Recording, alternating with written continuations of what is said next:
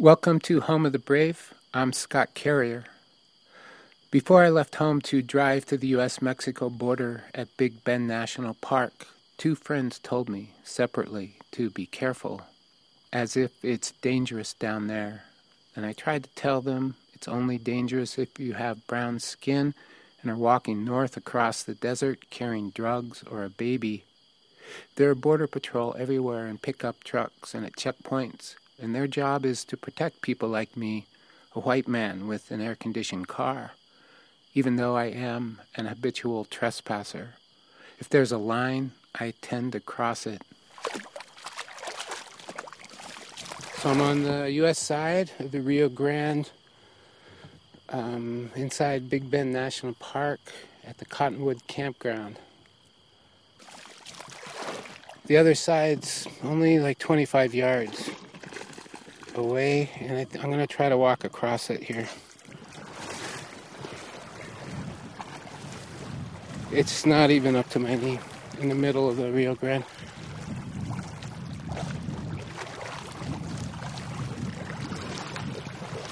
Alright, I'm in Mexico. Mexico side actually is greener than the U.S. side right here. It's like a horse pasture. A white horse up there. Well, that was easy. It's really weird to think that this is Mexico. In fact, I don't quite believe it. Over there on that side's the U.S.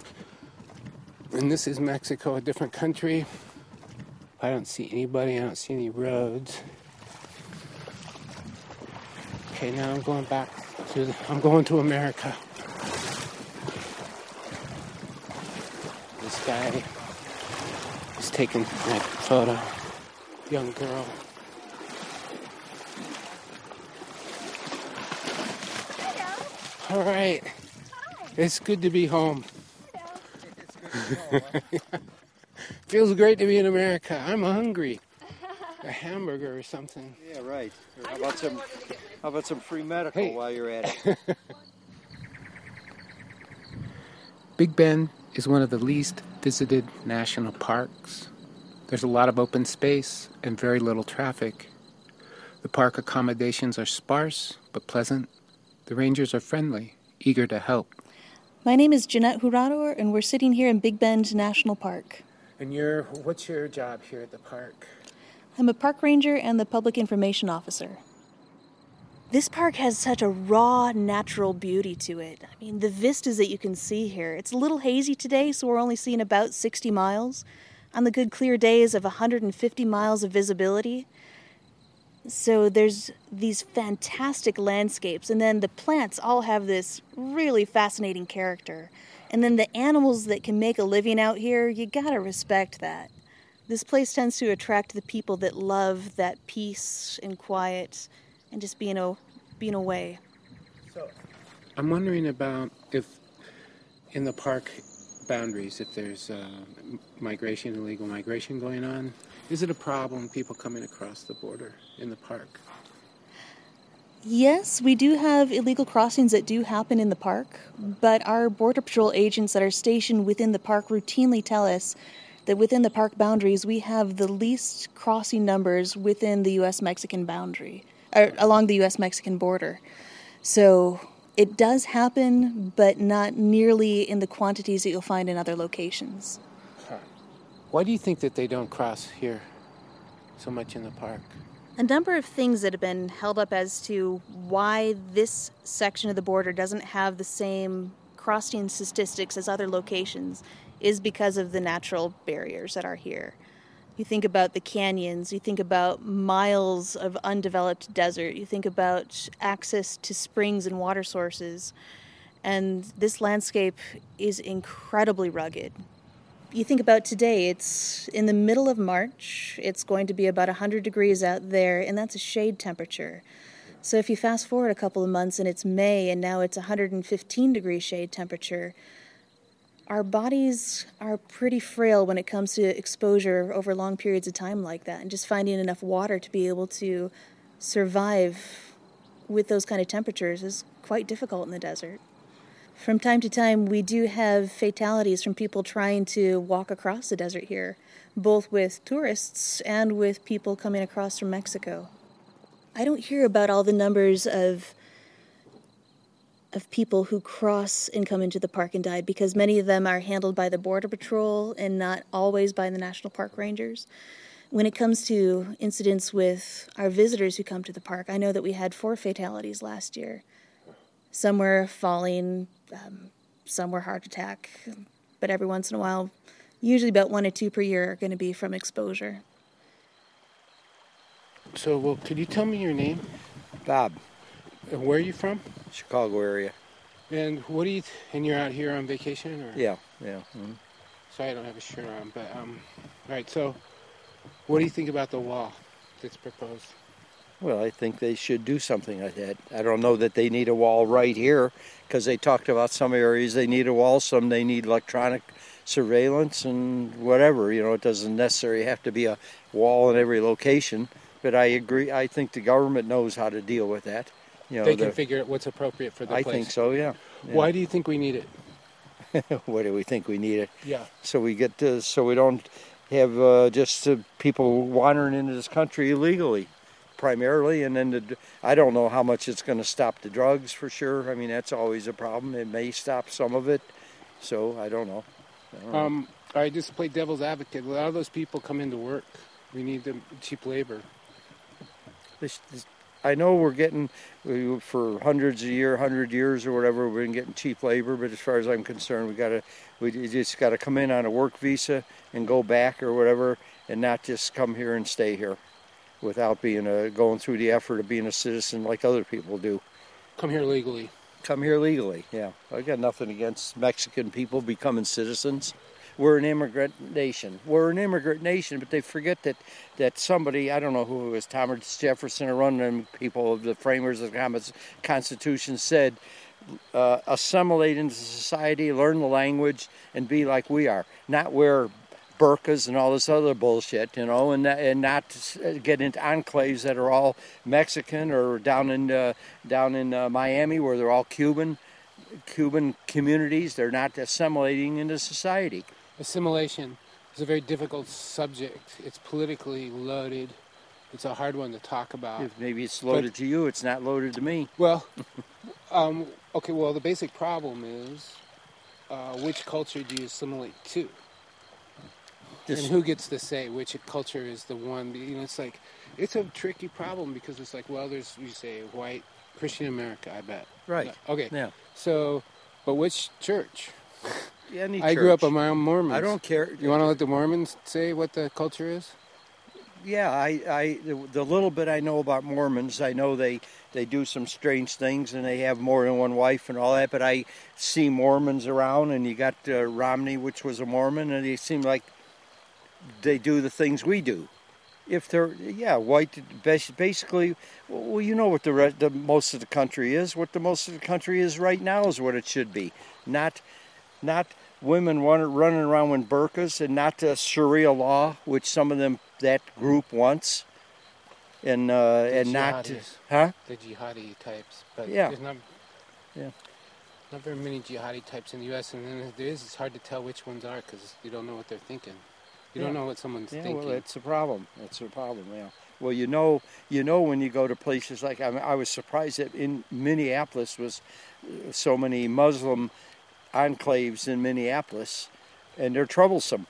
Well, look, I've been to Muslim countries, Afghanistan, Pakistan, India. A lot of Muslims in India mostly, but actually they're very nice people. I'm sure they are.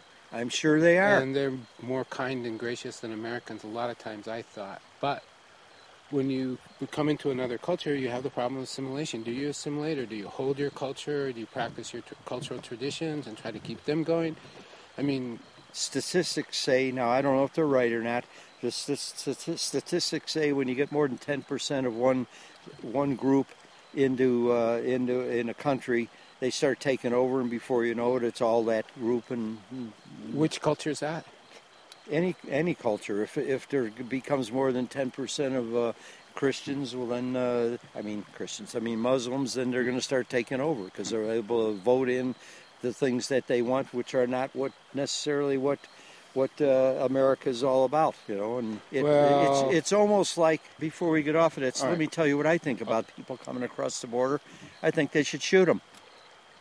Well, that's pretty rough, man. It's rough. You don't want to shoot people. Why not? Not really. If you're putting words in my mouth, I'm telling you they should shoot them. What if it's a woman and a child? You couldn't do that. Come on. If a guy, well, for one thing, you could start with guys carrying.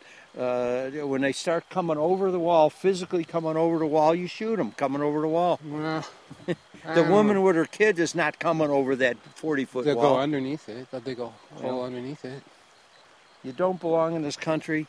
They should have. They should do more than just what they're doing. Just apprehending them. It costs us thousands of dollars to apprehend them and put them on an airplane or a train or whatever and send them back to Mexico, and then they come back again. Hey, you're getting kind of loud, Augie. Drop it.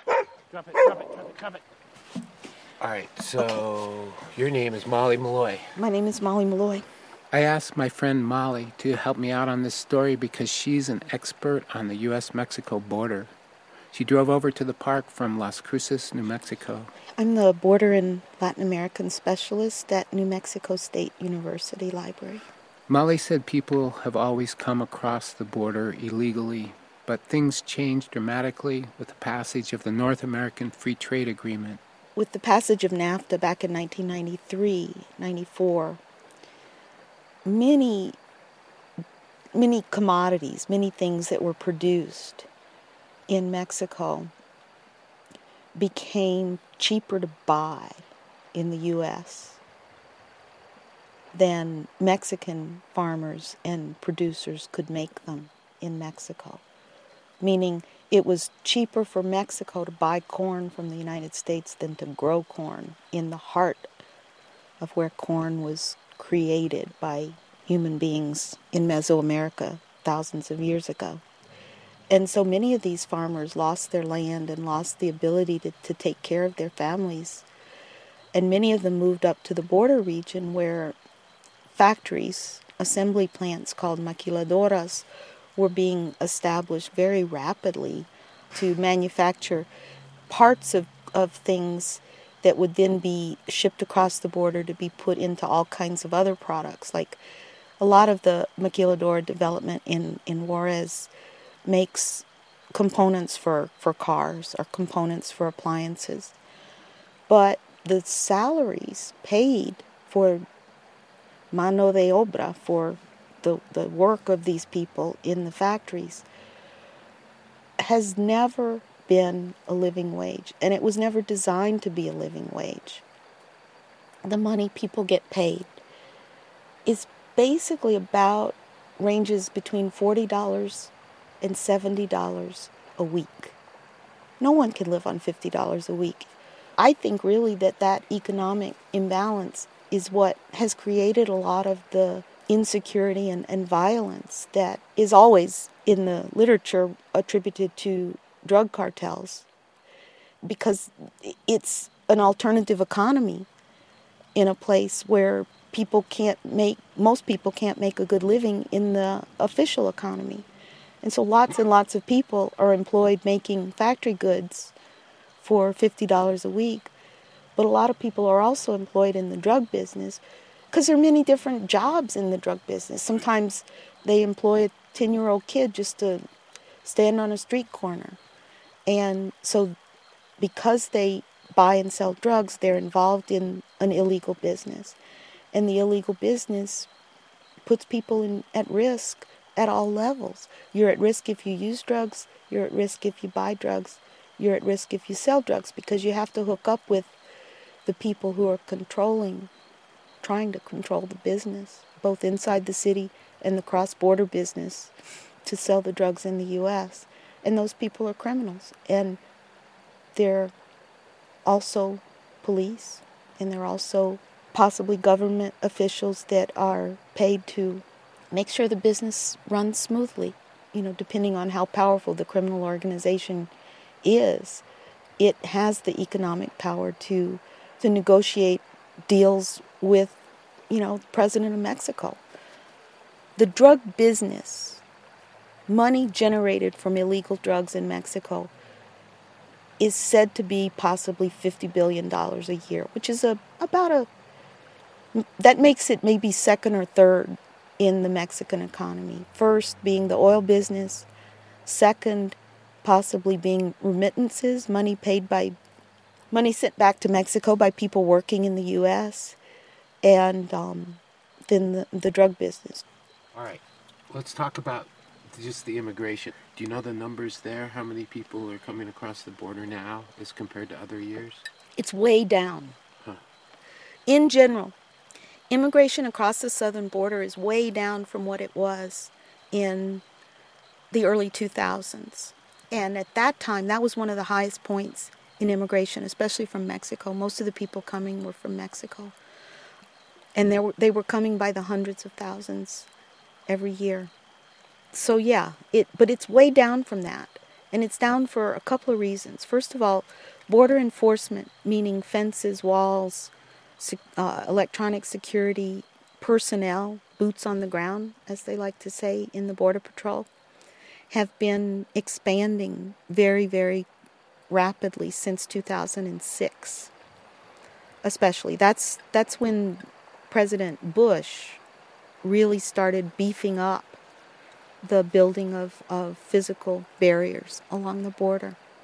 Do they work? They work to a certain extent. They certainly change the places where people try to cross.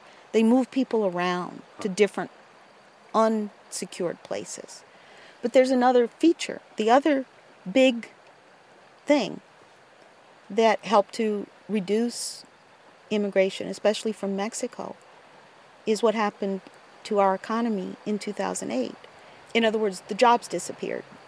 A lot of jobs disappeared. And so people were no longer willing to take even a higher risk to get around all these boundaries. But anyway, the other thing that happens is that the Mexican economy has been improving in some areas. Mexico's not a poor country anymore. In terms of GDP, Mexico's it's a middle income country. And so there are more jobs available. And the situation for undocumented workers in the U.S. has gotten sufficiently worse that many Mexican people have gone back. Not just the deportees, but people are choosing to return to Mexico and to try to make it there. And I'm not saying that's a bad thing. I think that's a good thing. Because I think people, if they've lived in the U.S. and worked for $100 a day for many years, as many construction workers would, if they go back to work in Mexico for $10 a day, they're not going to be satisfied. And I think they will work to change their country. There's obviously not room in the United States for all the struggling people of the world. They need to struggle together to fix their own countries. But that's easy to make a slogan out of and fucking difficult to do. Just next to Big Bend National Park to the west is Big Bend Ranch State Park, Texas State Park, where there are campgrounds right along the Rio Grande, a stone's throw from Mexico.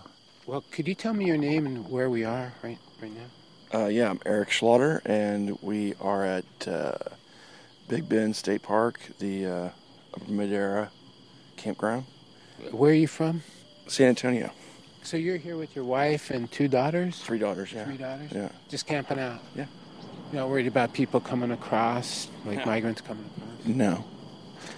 I mean, it feels absolutely safe. So what do you think about the proposal to build a wall along, like specifically through here? I think it's insane. I mean, I don't think it'll ever happen. There's no way we would allow that, I don't think. You mean Texans? Yeah. Just, in our park. I mean, it's just... Sorry, there's got to be another way. I hope. I mean, my God. Think how horrible that would be if we saw a 30-plus foot wall running through there. In between Big Bend National Park and Big Bend State Park is the ghost town of Terlingua. In the 1800s, there was a mercury mine, and 2,000 people lived here. But now the population is less than 200. Older people with Winnebagos, musicians who play at the bar for tourists. The town has the feel of a hideout. Okay, well, first, could you tell me your name? Yeah, my name is Richard Quick, and I'm a resident here in Terlingua. Quick? Q-U-I-C-K, like fast. All right. So I asked you what you thought of the wall, and you said... I said we don't need a wall. There should not be a wall down here. And I said Trump is insane. I don't think... I can tell already after just 5 or 6 weeks that he's been in office, he's the worst president in my lifetime, and I'm 56 years old, and I campaigned for Richard M. Nixon in 1968.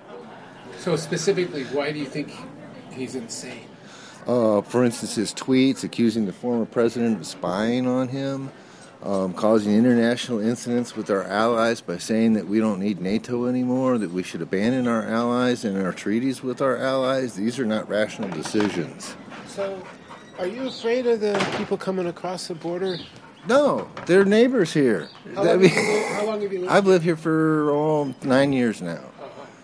9 years, and I have never seen a problem with criminals coming across the border to rape women or break into houses. I don't see this stuff happening. They haven't been breaking...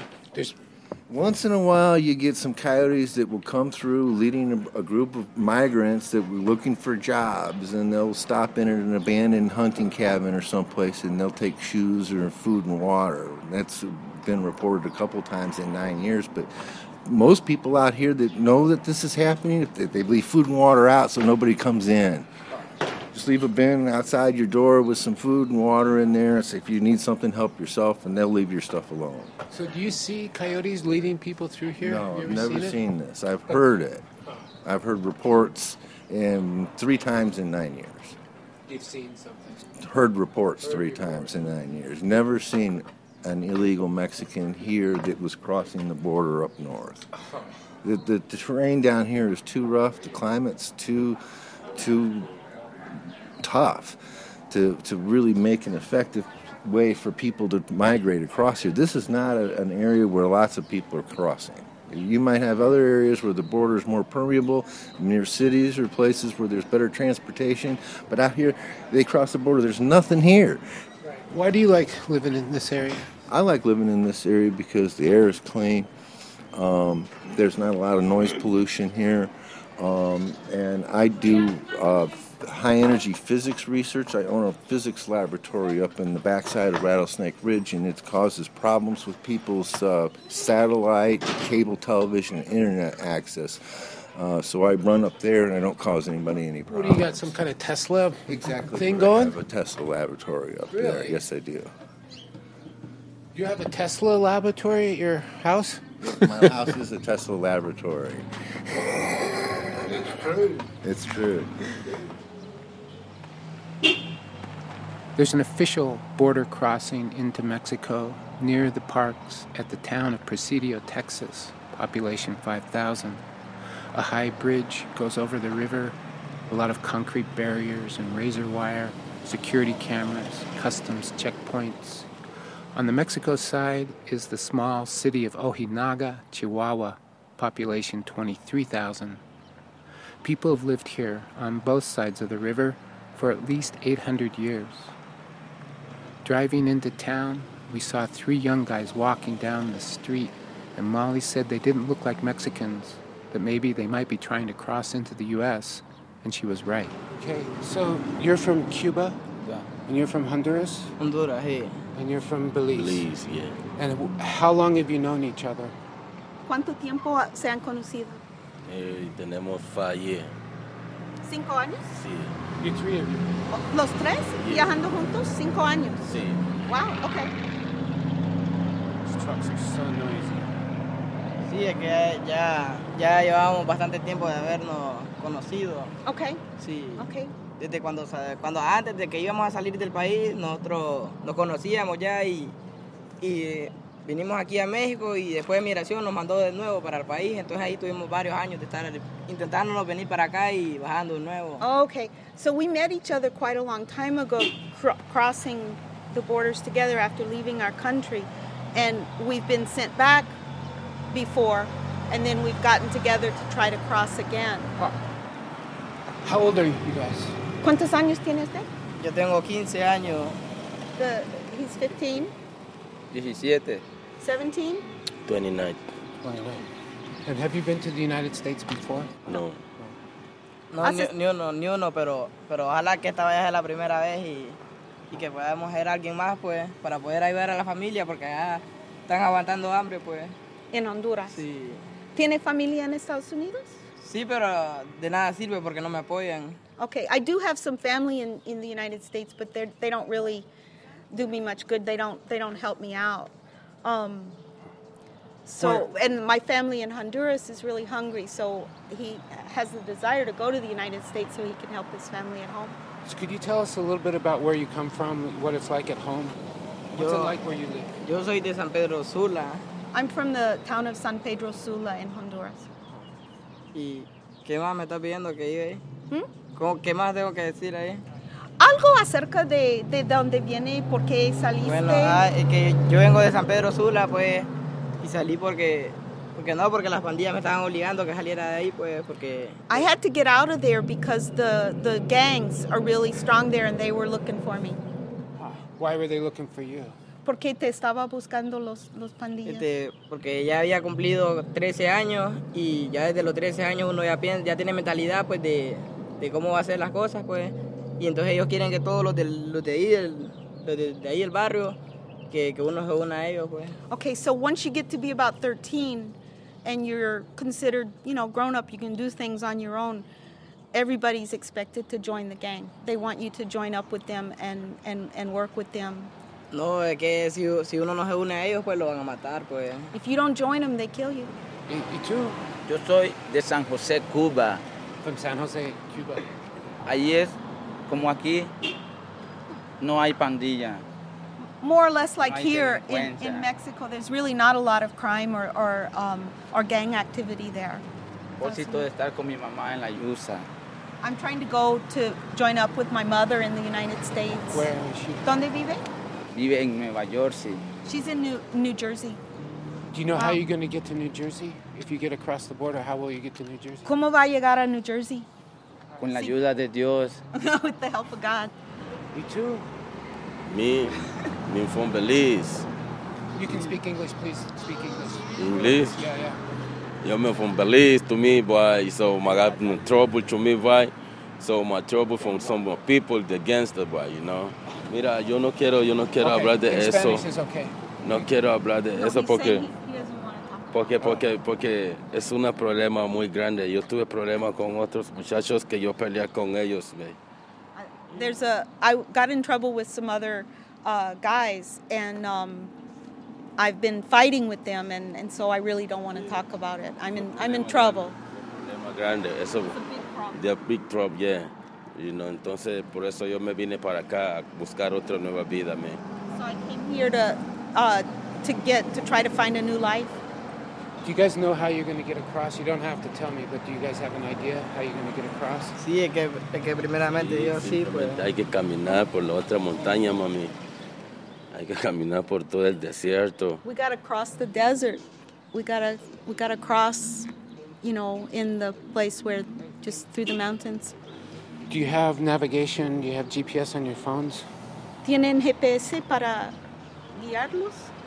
No. No, nada, solo ahí con lo que decía Dios, pues sí. Nosotros vamos como va el aire. We go like the air. Could you introduce yourself? Así es, mi nombre es Martín Sánchez Valles y soy el presidente municipal de Ojinaga, Chihuahua. Estamos aquí en el Palacio Municipal.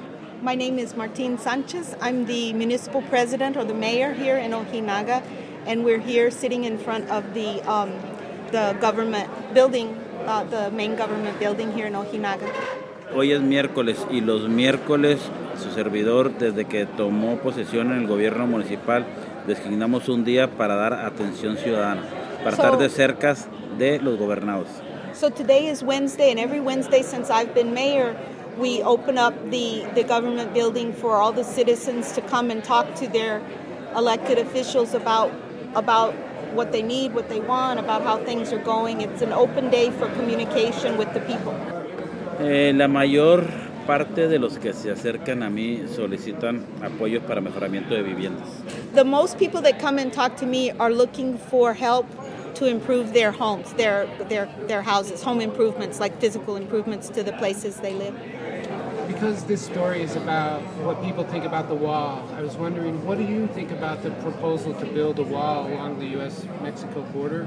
Entonces, pues yo entiendo y respeto las decisiones americanas, no me gusta, no estoy de acuerdo, nos agreden, nos ofenden como mexicanos y bueno, pues hasta ahí dejamos. I respect the decisions of the American people, but I don't like this idea of a wall. It's offensive to us as Mexican people.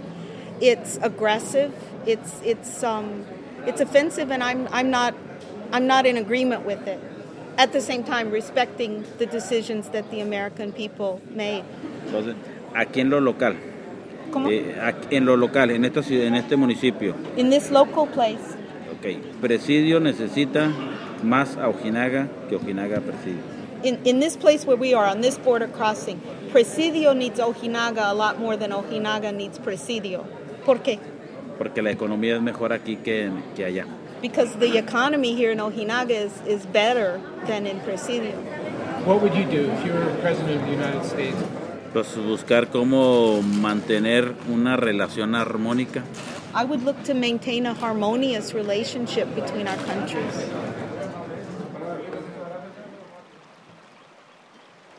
Another place to cross over into Mexico is inside Big Bend National Park itself. So we're at the Rio Grande River, the crossing from Big Bend National Park to the small town of Boquillas. Is that right? Mm-hmm.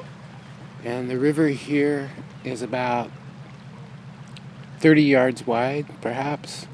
And there's a guy with a boat, metal boat, waiting to row us across. Anyway, we're going to cross here. Hey, I'm a radio producer. I'm working on a story for the... Es un productor de radio y estamos preguntando a gente de los dos lados qué piensan del muro de Donald Trump. Muro propuesto. No tenemos, nosotros no podemos hacer nada ni decir nada porque no vale la palabra de nosotros. No quieren los mexicanos en primer lugar. It's like we Mexicans, it doesn't matter what we say because our word isn't really listened to. It doesn't matter. Porque he visto los reportajes en las noticias donde está aventando cientos y miles de personas mexicanas para México. Because I've been seeing on the news these hundreds and hundreds of thousands of Mexicans who are being deported from the United States, people just like me. Huh. What would it be like if there was a wall along here? Ni me lo imagino cómo puede hacer el muro, no sé. I can't even imagine how they would do it here. Okay. Aquí en esa tierra. Este es un parque. He says, so this is a park over y here. Estas son partes naturales protegidas. This is also a natural protected area over there in Mexico. Y luego tenemos muchas aves que migran. There are many birds that migrate. Mucho venado. Other animals like deer. Oso. Bears. Jabalines, chivos y marrón. Y tenemos leones y todo que cruzan de la Sierra del Carmen a la Sierra de Chisos Mountains. Jaguars that cross from the Sierra del Carmen over here to the Chisos Mountains.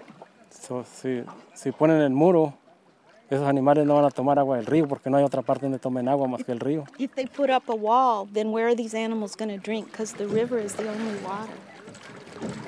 That's all I can say. Adrian, the boatman's name was Adrian.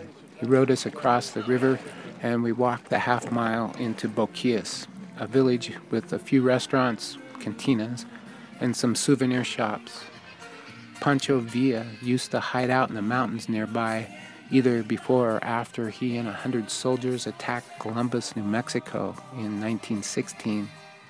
More recently, at least up to 9/11, the people of Boquillas would cross into the United States freely and peacefully in order to shop or visit their families in Alpine, Texas, 80 miles to the north. But after 9/11, the crossing was closed, nobody coming in or going out, and the town was pretty much abandoned up until 2013 when the crossing was opened again for tourism people crossing over from the park. The people of Boquillas, however, aren't allowed to cross over and drive up to Alpine without a visa. We spoke with Senor Luna, 88 years old, who said he lived near Alpine for 25 years. Sí, yo viví 25 años allí en esa compañía, pero hubo un problema que yo tenía mis hijos y mi familia allá, ¿verdad? He's got family and children and stuff there, but he had a problem. ¿Qué pasó? Entonces, en un baile andaba un muchacho mío que tenía 22 años. So I was at a dance, and at this dance was also one of my sons who was about 22 years old. Y él estaba bailando con la señorita, ¿no? He was dancing with a young girl.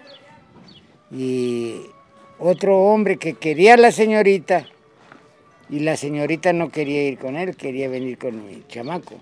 So this other guy who liked the girl, he wanted to be with the girl, but the girl liked the other guy better.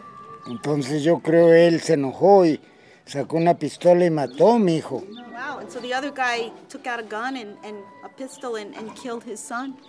Entonces yo tengo un hermano allí. Entonces yo fui 2 veces a buscar el hombre que mató a mi hijo a la casa. So he went looking for the guy who had killed his son. Pero mi hermano, él supo y me dijo que mejor me viniera para acá.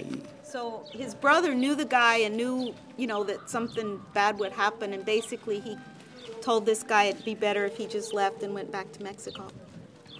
Not fight about it. Y por eso estoy aquí. And that's why I'm here now. If you wanted to go see your family in the United States, could you do it right now? Sí. How would you do it? ¿Cómo hacen para cruzar? El que conoce el terreno, yo de aquí, donde estoy, de mi rancho, he ido a Odessa. Ah, sí. He says if you know the land, if you know the territory, you can do it. Amigo. I've gone from my little ranch over here all the way to Odessa. ¿Sabe qué tantos días hicimos? 2 a pie, nomás con la mochila y poquita agua y comida. ¿Caminando? Sí, 17 días. Okay, I went with just a little backpack and water, and it took us about 16 days walking. So, aquí en Estados Unidos como Maratón, Fort Stockton, Alpine, Marfa, Presidio, Texas y México, yo puedo andar a caballo porque yo conozco todo el mundo. It's like all of these little towns over in Texas, Presidio, Marathon, Marfa, Alpine, Fort Stockton. I know all of those places, and I can go there on horseback if I want. Really? Horseback? Y en los ranchos donde yo llego, allí me conocen. Son amigos míos los patrones del rancho, porque yo he trabajado con ellos. Okay, so there are many of the bosses of these ranches over on the other side that I know, because I've worked there, and they're all like my friends. On the other, Nomás me voy a cuidar de un federal o del avión de ley, pero de los ranchos y los vaqueros no me voy a cuidar. Yo llevo. The law, the federal agents or something in the United States might bother me, but the people on the ranches, no, because they're my friends. So what do you think of the wall that Trump wants to build along the border? Pues para mí es una tontera. For me, that's a foolish thing. Pero no va a haber. But it's not going to happen. No va a haber beneficio para México ni para Estados Unidos con ese muro. This wall is not going to benefit either the United States or Mexico. Porque va a costar mucho dinero. It's going to cost a whole lot of money. Y ese dinero lo van a comprar de material o de cemento. Y los mexicanos como quiera van y vienen y americanos pasan para acá y todo. But they're going to spend all this money on cement and all the different material to build the wall, and the Mexicans are still going to come and go, and the U.S. people are still going to come and go. ¿Cómo se llama? Yo, Joaquín Sánchez Luna. Named after the moon. Thank you very much. I appreciate it. Perhaps the coolest place in the park, both figuratively and literally, is where the Rio Grande flows out of Santa Elena's canyon. It's called a canyon, but it's more like a slit, a very narrow opening in a 1,500-foot-high escarpment of limestone. In the afternoon, the air moves down the canyon following the river and comes out cool and slightly humid, a natural air conditioner. And there's lots of shade from the 1,500-foot-high wall. Standing there, I had to keep reminding myself the wall on one side of the canyon is Mexico, and the wall on the other side is the United States. It looks very much like one place, not two. The Big Bend of the Rio Grande is not a scary place. The people who live here don't need or want a wall. They're not afraid of the people on the other side. When you look at the border on a map, it's very clear. There's us and then there's them, but when you stand next to the river, the border disappears. I'd like to thank Elise Peppel and Marfa Public Radio for inviting me to Texas. I'd also like to thank Molly Malloy from the New Mexico State University Library in Las Cruces and Charles Bowden from Beyond the Grave. Before he died a couple of years ago, he wrote a book about the wall. He called it Jericho. It'll be published next year by the University of Texas Press. Thanks to Lisa Miller and Jesse Carrier. If you want, check out our website, homebrave.com, for photos of the river and the park.